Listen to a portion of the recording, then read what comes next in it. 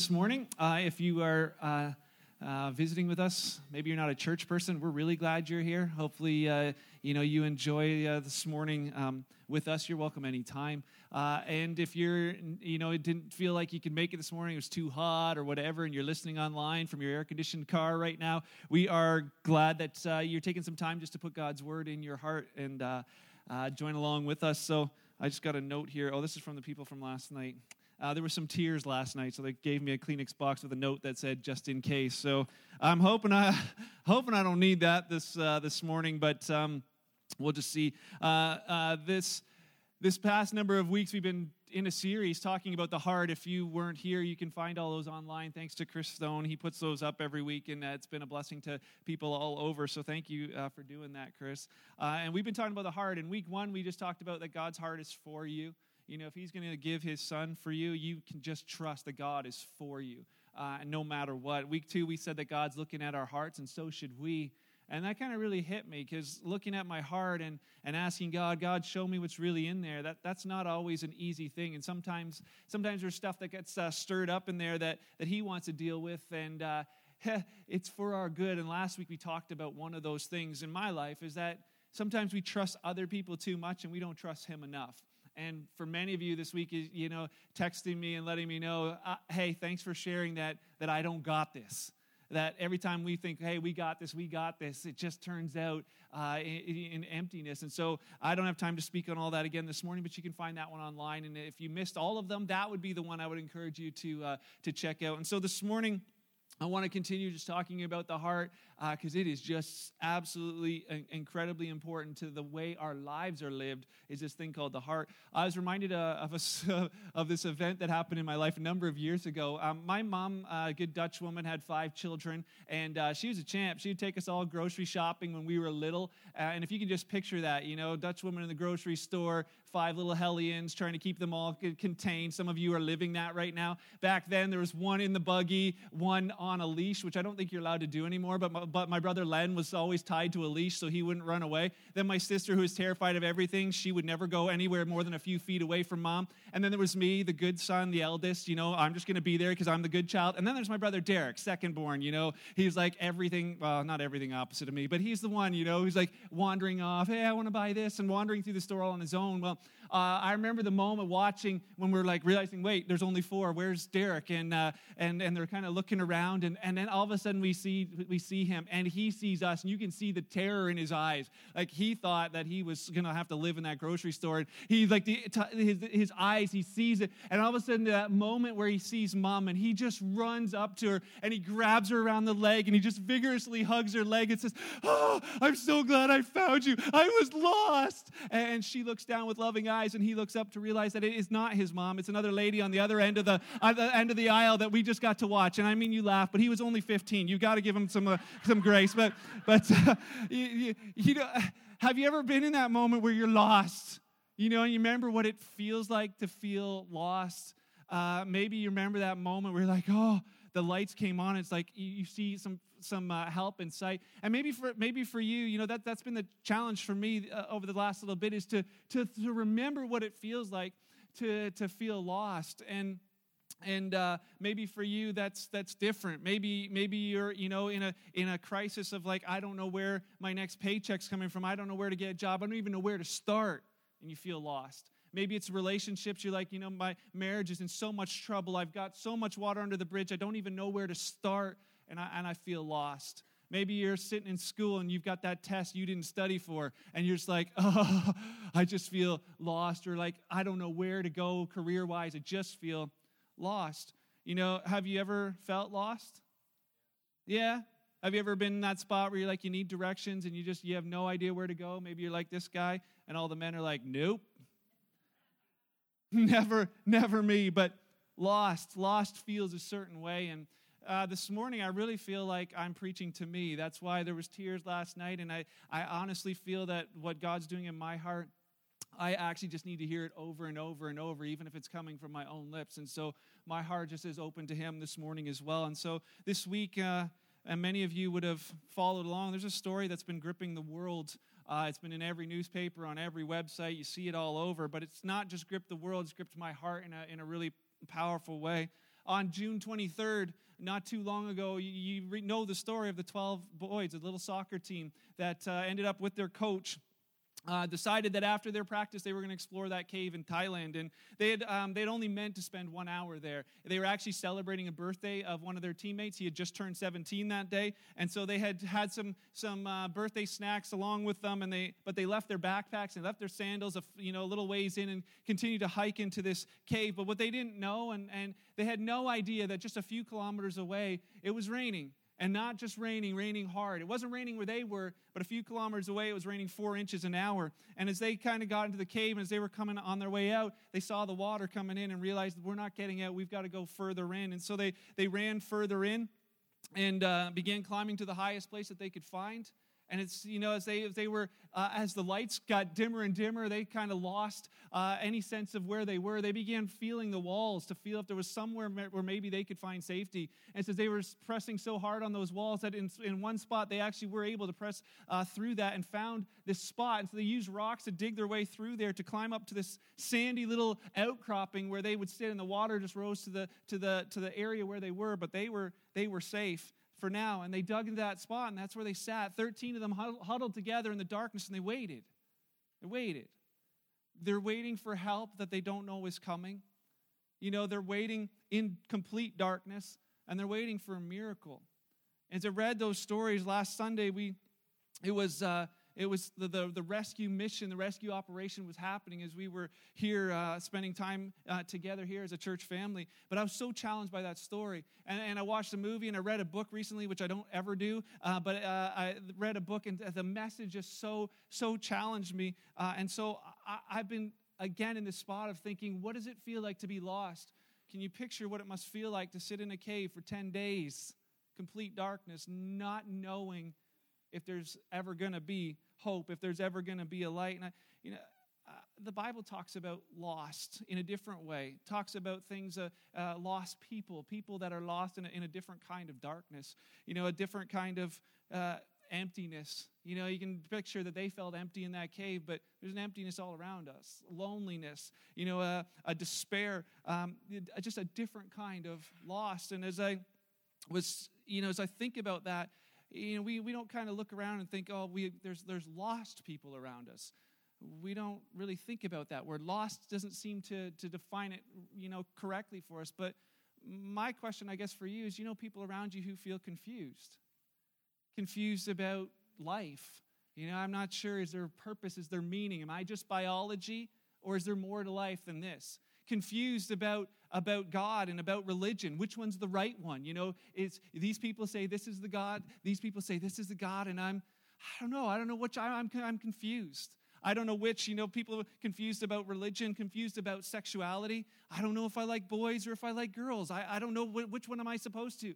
Confused about gender. Am I male or am I female? I don't even really know. And ultimately, it comes down to this thought that we're confused about truth in general.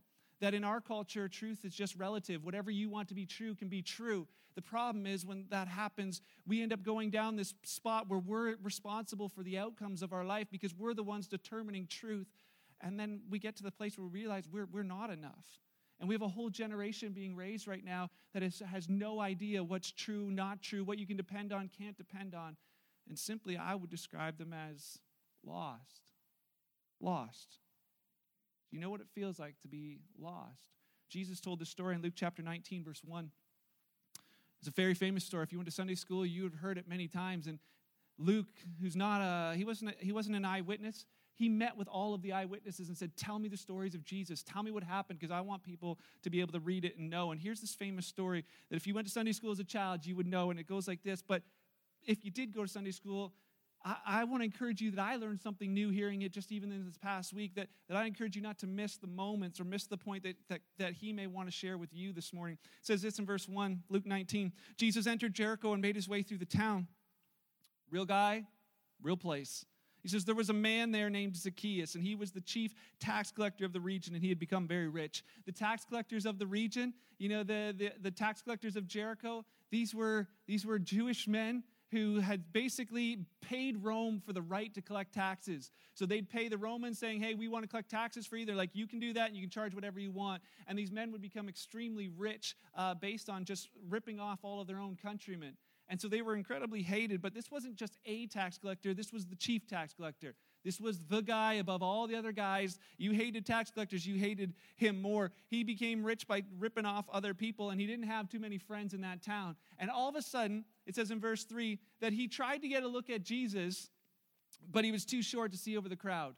See, he sees a crowd coming, and Zacchaeus is just a guy. We call him Zach. He's just a guy who's just doing life. He's busy. He's living his life. He's making his money, and he's just, looking for the next thrill. He wants to see Jesus. He doesn't quite know what he's actually looking for, but he's looking for something. And he's unaware of what he's looking for. But he knows that everybody's around this person. He sees a crowd coming into town. And we don't really picture that too often, but maybe I can help you picture it today. What would it look like if Justin Bieber came to our area? It would be throngs of people surrounding him. They'd be like all around saying, don't marry her, pick me, right? Do we have a picture of Justin Bieber in the crowd? We do. Just so you can see that for a minute. That's okay. There. So you got Justin Bieber, the crowd surround Justin Bieber, and for some of you can hear the different responses. Some of you love him, some of you hate him. That's okay. Maybe that's not the Justin. So let's put the other one up, Justin Trudeau. Justin Trudeau in a crowd. Then if he were to show up, it says he got mobbed at the Toronto Mall. Why? Because he's famous. When famous people go places, there's crowds, and people hate this guy, and some people love this guy. And it was in the same with Jesus' crowd. There was people there that loved him, and there was people there that hated him, but they were all there just to see, because a crowd draws a crowd, and so maybe you don't like any of those. We'll just go with Prince Harry and Meghan Markle, because nobody can hate them. So but when there's a crowd around, this is what was happening. Jesus is wandering through, and there's just crowds of people, and Zach just wants to see what all the fuss is about. What's going on? What is this crowd all about, and why are they around? And so in verse 4 it says this: so he ran ahead, and he climbed a sycamore fig tree. He knew he could see the path that Jesus was walking, and he ran ahead. He said he knew Jesus was going to pass that way. Verse 5, it says, when Jesus came by, and I know that's not in yellow, but just remember that for a minute. When Jesus came by, in the moment when Jesus came by, he looked up at Zacchaeus, and he called him by name. Zacchaeus, he said, quick, come down. I must be a guest in your home today. Can you imagine that? I've read this story hundreds of times for sure. And yet, I learned something last week as I was standing in the cafe chatting with somebody who was here at our Saturday night service last week. And here's the thought. Jesus came up and knew him by name. And we're like, yeah, that's cool because that's God. But Zacchaeus didn't know that. What would it be like if you're out at the, out in Simcoe and Justin Bieber's there, everybody's kind of crowded around. He walks up and he's like, hey, Jill. No, Jill's married. We got to pick on someone else. Hey, Taylor. She's close to married, but not yet. He says, hey, Taylor. And all of a sudden, it's like, what would be your reaction? You'd be like, how does he know my name? Maybe he saw that my Instagram. I was following him on Instagram. How does he know my name? That would be mind-blowing. Justin Trudeau walks in, and you're all gathered around. He's like, hey, Caleb. He's like, how does he know my name? Did I not pay my taxes last year? How does he not know? How does he know my name? If somebody famous, came to town and is saying, hey, I'm going to go to your house today. Justin Trudeau says, I'm going to your house. Whether you voted for him, like him or not, you're like, yeah, okay, come on over. And all your friends would be like, what? Really? Justin Trudeau? I don't like that guy or whatever I do, but I'm coming because I want to see, really, he's hanging out at your house? It's a big deal. It is a big deal. And here's what happens with Zacchaeus. As Jesus says, hey, Zacchaeus. He's like, who, me? He's like, no, the other Zacchaeus in the tree. No, of course you. Come on down. I'm coming to your house today. He knew his name. He knew his name. And it says that Zacchaeus, when somebody famous asks you to do something, you just do it. Everybody's watching. Okay. So it says Zacchaeus quickly climbed down, and he took Jesus to his house. And look at his response. He's got great excitement and joy. Zacchaeus' great excitement and joy. There's this thrill of, wow, he's coming to my house. Wow, Justin's coming over for tea. Justin's coming over for scrumpets or whatever you serve at your house. They're at your house. There's this incredible excitement and joy just of having the possibility of relationship with somebody famous. But the others around, it says in verse 7, were displeased. He said he's gone to the house of a notorious sinner, and they grumbled. You know, the crowd had totally different reactions. Zacchaeus is full of great excitement. He's full of joy. He doesn't know it yet, but he's about to be rescued. He's about to see the light. The crowd is filling around. They have no idea what's actually going on in that moment either, but they're just unhappy about it. They're grumbling. They're like, why are you hanging out with him? And many of them would have known Zacchaeus and be like, that's the guy who rips us off every single time we have to pay taxes. Jesus, what are you doing with that crook? And you know what? There's another group of people who looks and says, I don't know him personally, but tax collector, I'm just going to judge him based on the decisions that he's made. He's tax collector, he's dirty, he's rotten, he's worthless. Jesus, what are you doing with him? So either way, whether they knew his story or they didn't, they judged him the same. But here's what's pretty cool. Verse 8 says, meanwhile, while the crowd's all around, while they're grumbling, while they're complaining, Zacchaeus stood before the Lord. Zach's getting his life right with God. Something's happening in his life in that moment. And he was being rescued and didn't even realize it. But he said, as he came down from that tree, and he's talking to Jesus, he says, you know, I'm going to give half my wealth to the poor, Lord. He says that there's so much power in that thing of saying, you know, I used to trust my money, and it was my master, and that's all I was living for, but it's left me empty. It's left me lost. Jesus, you're coming into relationship with me. I'm giving it to you. You're now Lord. I'll give it away. And he says this, and if I've cheated people on their taxes, and the crowd's looking around like, if? you know. And he's like, okay, the people I cheated on my taxes, I'm gonna pay them back 4 times as much. See, something's changing in his heart. He's being rescued in that moment. He's no longer lost. And Jesus then says to the crowd around, he reveals why he came to the planet in the first place. And in verse 9, he says, he responded with this, salvation has come to your house today. For this man has shown himself to be a true son of Abraham. In verse 10, he says, this is why I came. The Son of Man, referring to himself, he says, Jesus, the Son of Man, came to seek and to save that which was lost. Zacchaeus doesn't know he's lost. He's looking for something. He doesn't know what it is, but he's lost. And Jesus said, that's why I came. You guys are all grumbling and complaining, but that's who I came for. I came for those who were lost. Jesus actually began the greatest rescue mission of all time. He had a heart for lost people, and he had the heart of a rescuer. That's what I want to look at this morning. The heart for lost people and the heart of a rescuer. He came to seek, he came to look for, he came diligently to find people who were lost and to rescue them. And he explained it over and over, all throughout. You know the story of the shepherd who has 100 sheep and one gets away. And what does it say? He leaves the 99. We even sing those words. And you're like, why do we sing that? This is why. Because he says, I left the 99. I'll go and find the one that's lost. With the father, with the prodigal son, the one who had walked away from God and is coming back. He says, my son was lost, but now he's found. He said to Matthew, as Matthew's sitting around with all his tax collector buddies, and people are at the door grumbling because they always were, what's he doing with those people? And Jesus says to them, I didn't come for people who think they're healthy. He says a doctor doesn't go where people are healthy, they go where they're sick. And he says, I didn't come for people who think they got it all together. I came for people who know they're lost. That's why he came. And so Jesus says, this is what it's all about. I'm on a rescue mission. I'm not on a popularity contest. I'm not here for the crowds. I'm here for the one. And that's the same thing this morning. He's not here because there's a crowd of people here. He's here for one. For one. For one. And he invited his disciples back then. He says, listen, come follow me. We're going to do something different. Let's go fish for men. Let's go find lost people. Are you with me? And 12 men joined him, and others joined him, and they would continue to do this. And he says it to you today, this morning. If you're a follower of Jesus, he's saying, would you join me in my rescue mission? I'm looking for lost people. Will you join me? Will you join me? And as I think about those thoughts, I was so challenged by this thought that Jesus loves the world, but do I? Do we? Jesus loves the world, but do I and do we? And as I was preparing for this, I thought, man, this could come across real guilt motivating. Could, especially for me, because I feel guilt motivated a lot. And what I realized is he just said to me, Mark, this is not guilt motivating in any way. That's the wrong motivation to have. I didn't say in John 3:16, for God felt so guilty for the world that he created Satan, so that he sent his son to rescue them. For God felt so guilty, he didn't. He says, for God so loved the world. As I thought about that, and I thought about these things, I realized that he has the heart of a rescuer. He has a heart for lost people, but do I? Do I have a heart for lost people? Do I really have a heart of a rescuer?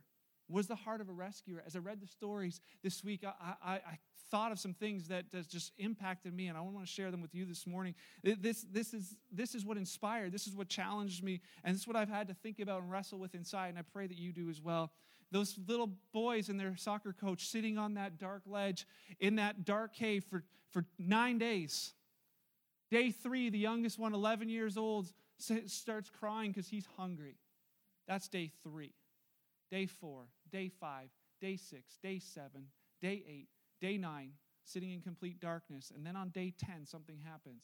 As they're looking, all of a sudden they can't even believe that their mind isn't playing tricks on them as they see through the dark, murky water, lights coming up through the water. It's the headlamps. It's the headlamps of the divers who are on their way to rescue them. You know, as they see these headlamps, they cover their eyes because their eyes can't even handle the little bit of light that they can see through the water. But it's these 2 divers right here.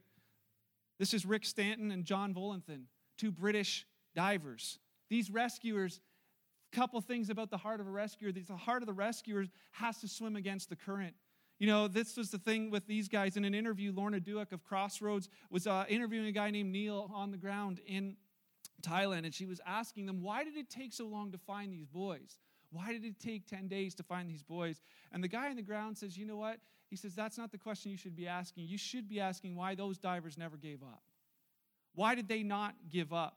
They had to swim against a strong current every single day in their attempt to find these boys. You know why they didn't give up? They found those handprints on the wall. They saw where those handprints were and said, they must be alive. We got to keep going. You know, there was powerful currents pushing them back away from where their destination was, trying to keep them away from what they were searching for. And do you know what? I believe that happens in us all the time. There's currents pushing at you and pushing at us to not reach out and rescue people. The fear of what other people think is a current that's pushing against you. What will my neighbor think if I tell them that I'm a Jesus follower? What will they think if I invite them to church? What will the kids in my school think if I say, hey, I believe that Jesus loves you? That current of saying, hey, we don't talk about that cultural current pushing and saying, no, don't stir, don't rock the boat, just go with the flow of what everyone else is doing. He's saying, no, if the heart of a rescuer says, I'm going to swim against this current no matter how hard it is, I may lose all my friends, but in the process, maybe, just maybe, they'll have the opportunity to see Jesus. That I would swim against the current. You know, the rescuers were willing to swim against the current, but they were also ready for that moment. So challenged that the heart of the rescuer is ready for that moment. This wasn't John and Rick's first dive. It wasn't they decided, hey, there's kids lost in a cave. Let's go dive and find them. Actually, these guys have been preparing for years for this. They went cave diving for years in their spare time, prepping and just, figuring out what might it look like if we ever had to rescue somebody in a cave. What would that look like? I thought, man, that's what they did in their spare time. What do I do in my spare time? Netflix. Games on my phone, Slither.io, don't even start on it. But I was so challenged by that thought. The heart of a rescuer says, I'll be ready when the opportunity arises. I hear it so often. You know, my friend, somebody asked me, about God and how do we know God is real? I don't know what to tell them. I thought in my heart, am I ready to tell people when the moment arrives, when they're at that point of rescue, when Jesus is coming by in that moment for them? Am I ready? Am I ready to share with them? I was a little hard on England last week. They did lose twice this week since that time. They didn't win the World Cup, but I think they won a greater victory by being the ones to discover these 12 lost boys. You know, the thought of being rescuers and having a heart to rescue, being ready in the moment. You know what? The rescuers didn't value their comfort over the rescue mission. They don't value comfort over the rescue mission. This is Richard Harris. Richard Harris is an Australian doctor who was on vacation in Thailand at the time, and he sat in his lounge chair, and he heard the story about these boys, and then he heard that they were found, and he said, I can't sit here on my lounge chair while there's kids stuck somewhere in a cave. I'm a doctor and a diver. I've got to do something. So he cut his vacation short. He went to that cave and he dove in. He made the 11-hour round trip to get into that cave and back out again. And he went there, but he didn't come right out. He sat there with them for the final 3 days, Day 16, day 17, and day 18, Richard, he sat with them. And I think, man, that's incredible. And we know his name, that he would sit with them and be the one who said, okay, these are the ones who go out first, based on their health and taking care of them in that moment. But you know what? There was 4, and they didn't tell us their names, so there's 4 Thai Navy SEALs who also swam in and said, we're just going to sit with these boys. As they sat there, they said later that as they sat there, they realized, wait, if they don't get rescued, we don't get rescued either. And we'll die in this cave with these boys. You know, I think about it, how often do we just sit with the people who are lost? How often do I just sit with them, just with empathy, not just trying to, just to be there with them and say, what does it feel like? Just to get down to that spot, no advice, no nothing, but just to sit with them. How willing am I to do that? It's not comfortable. But the heart of a rescuer says, I'm not here for comfort. I'm here for something bigger. Do I value comfort over people? I know Jesus didn't. Because I can tell you the cross wasn't comfortable for him, but he valued me and he valued you more than that and said, I will give up comfort. I'll leave the comforts of heaven to come and rescue people, rescue lost people. You know, the rescuers, they didn't condemn these boys based on the poor choices that they had made. There were signs all over the place, and they know that every year this cave floods for 5 months of every year. They knew it was a season of flooding. Their parents had told them, don't go in. There's signs that said that don't go in. They were just, saying, hey, we're probably going to be okay. You know, the rescuers didn't think, hey, those boys shouldn't have gone in there. You know, we're not going to risk our lives for them. They shouldn't have gone in there. They passed all those warnings. They made their bed. They can lie in it. They made their choice. You know what? Sucks to be them. The heart of a rescuer doesn't think that way. You know, and people around us are unaware. People don't know what people don't know. The people around us, they don't know what they don't know. Do you know what? Nobody plans to get lost. No one plans to say, you know what? Yeah, I'm going to start drinking at 18, and hopefully by the time I'm 21, I'm alcoholic. I can do this. No one plans to say, you know what? Sheesh, everybody else is doing it. No one's getting hurt and just having unprotected sex, and somebody's getting, they're getting pregnant. Like, they should have known better. Or they have an STD, should have known better. Or they spend their way into like this incredible debt, and you look at them and like, oh, they should have known better. The rescuer doesn't say that. The rescuer simply realizes that they were unaware and they didn't plan to get lost, but they are. And they need to be found. It says the rescuers were willing to do whatever it took to rescue lost people. The rescuers were willing to do whatever it takes. See, there was many different people in this rescue mission. The divers get a whole lot of the credit, but there were so many others. There was the divers that went in. There was the divers that brought supplies. There was the hikers and searchers all over the mountain looking for another way in. There was the people who were running the water pumps. There was the triage team at the mouth of the cave. There was the ambulance drivers who took them from that to the hospital. There was the nurses waiting at the hospital to begin care. And there was thousands of people around praying for them. Everybody playing a part, praying to whatever God they believed in. But the heart of the rescuer does whatever's necessary. Whatever's necessary. You know, that's the thing. Like this morning, my thought and what I believe God's doing in me is not saying, hey, Mark, go and do more. Go and do more. That's not the message of this morning at all. He's just saying, listen, let me do something in your heart, because if I can get this, you'll do whatever it takes. To be willing to do whatever it takes. That's my prayer, that God would stir up our hearts today. Then we say, God, look in my heart, do in my heart, that he'd put the heart of a rescuer in me. That he would put the heart for lost people in me, that this church would not be a church that we're just here because we fill seats on Sundays and we take up offerings and we got good things. There's lost people all around us. That is why we are here. That we may never forget that moment. As we think about, I'll do whatever, let's say, needing help in the cafe, it's like one thing to say, I'll smile at those Dutch people taking extra brownies again this week. It's a whole lot different than saying, you know what, my friend's sister's coming here for the very first time. She doesn't know Jesus. I'm going to be there to be the smile that she sees when she first comes through that door. I'll be the greeter at the door who's smiling, not because I love showing up early, but there's lost people coming here. I want them to know that they can be found. I'll serve in kids ministry because down there, it's not just a whole bunch of little brats, though some of them are. It's this realization that those are lost kids, some of them. That I will do whatever it takes, that maybe, just maybe, they're going to see Jesus, that they might see the light for themselves, that they might know Christ for themselves. I'll do whatever it takes. And this is where it just totally hit me. The power of the heart of a rescuer in doing whatever it takes is probably displayed no greater than in this man's life. His name is Samarn Kunan. He's a Navy SEAL who was swimming down in those things. His job was to deliver oxygen tanks along the way so that as the boys were coming out, they would have enough oxygen to get out. And so as he's delivering oxygen tanks, his own oxygen tank on his back ran out, and he died in that cave. He gave his life in an attempt to save others. And I thought that is exactly what Jesus has done for us. He gave his life. He did whatever it took to rescue me, to rescue you, to rescue us from that spot of being lost, to say, listen, I want relationship with you. Colossians chapter 1, Paul said it this way, for he has rescued us. He's rescued us from the kingdom of darkness.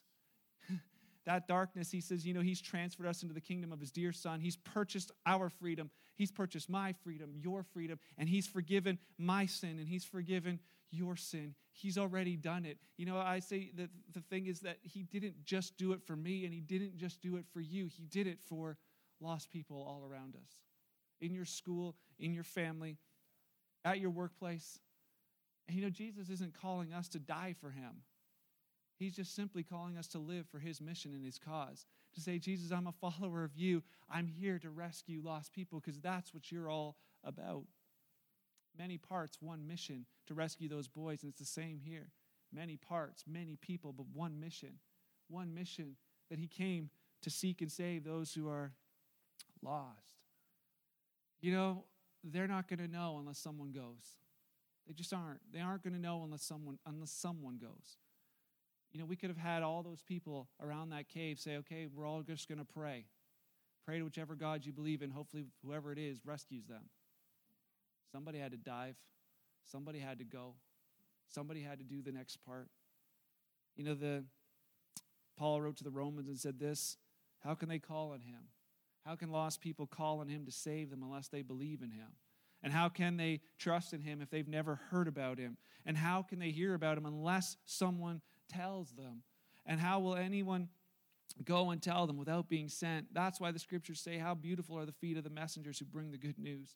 The rescuers know that somebody's got to go. The rescuer also knows this, that those rescuers knew they didn't have a lot of time. They didn't have a lot of time. Powerful thought, 3 hours after the last boy was rescued on Tuesday, 3 hours later as they were trying to get all their gear out, all of a sudden the main pump broke and the main water line burst. And water began to fill that cave like crazy. The water they'd been pumping out was now rushing in. And it says the rescuers actually began running, screaming out of that cave. The last one to come out was Richard Harris, the doctor who sat with each of those boys, was the last one out of that cave. They've left all their equipment in there. They will go find it in 5 months from now when the water finally goes down. They just realized we don't have a lot of time. And I was so challenged by that this week. A friend of mine called me and said, hey, Mark, I'm going to go to the hospital to visit a friend. I don't know if he knows the Lord. He doesn't, but I want to go and pray with him. He says, give me some advice. And we prayed together on the phone, and he went. And he called me later and just to say, I went, but I ran out of time. He wasn't responsive anymore. We don't know how much time people around us have. We don't know how much time we have. But I know that we're running out of time. And that's something that just, I think, wrecks my heart to realize that I don't think like that every single day. I say, God, look into my heart. He's like, this is what I see. This is what I see. After saying all of that, the heart of a rescuer knows that in the end, it's all worth it. It is all worth it. You ask anyone if it was worth the millions of dollars and the thousands of hours to rescue those 12 boys. You ask anyone around the planet, and they will say, yes. Why? Because it's these 12 boys. Each one individual, each one with a future, a family, a hope, dreams, desires. Each and every one of them was worth it. Would you agree? There's no difference between them and lost people all around us. Each and every one of them is worth it.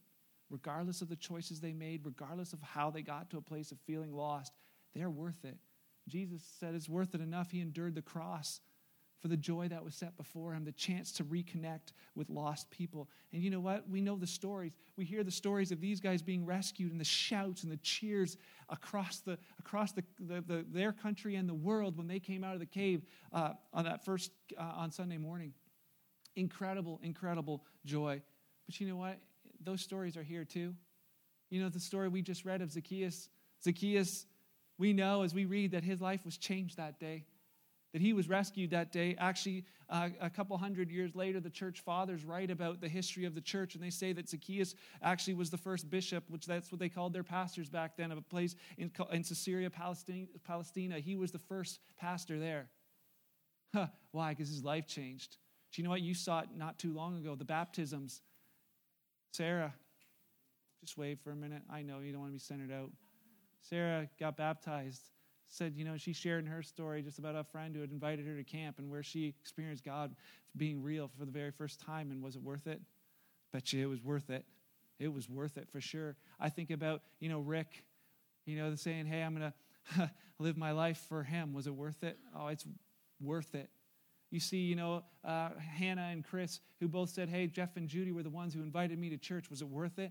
It was worth it. It was worth it. The stories of people's lives being changed. Next week, you'll hear stories of people here who God rescued them. And was it worth it? Yeah, it was worth it.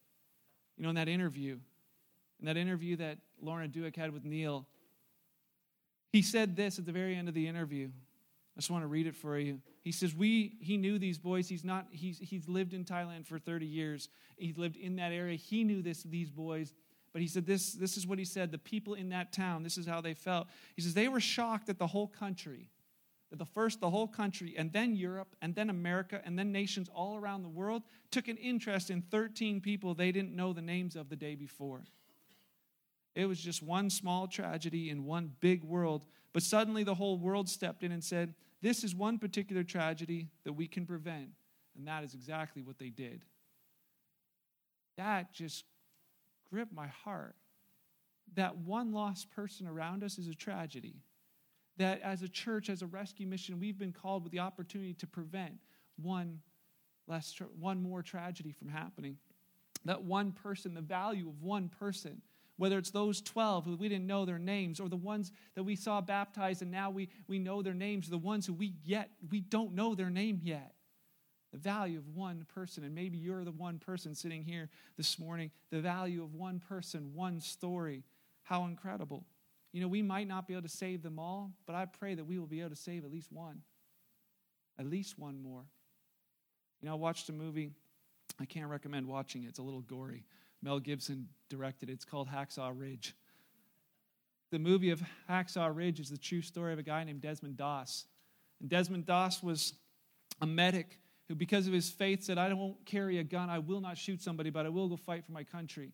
I'll be a medic. And as they went to the Battle of Okinawa in Japan, there's this place that they call Hacksaw Ridge. But Okinawa is this cliff face that they had been trying to capture multiple times. Platoons had gone before them and had been obliterated on the top as soon as they got there. They'd have to climb this 300-foot cliff wall on a rope ladder, and then at the top, they would try and fight to take that ground.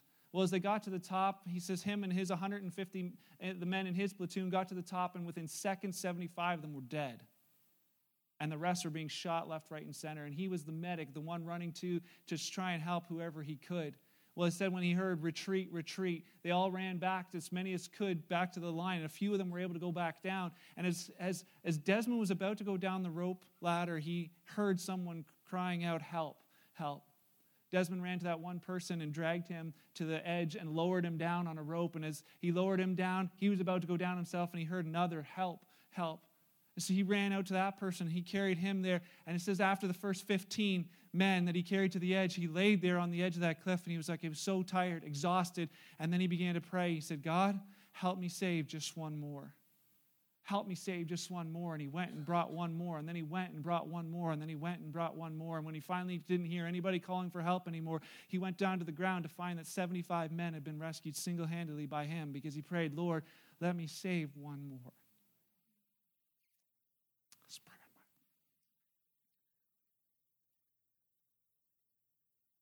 It's the prayer of my heart, that we might reach one more. One more friend, one more brother, one more spouse.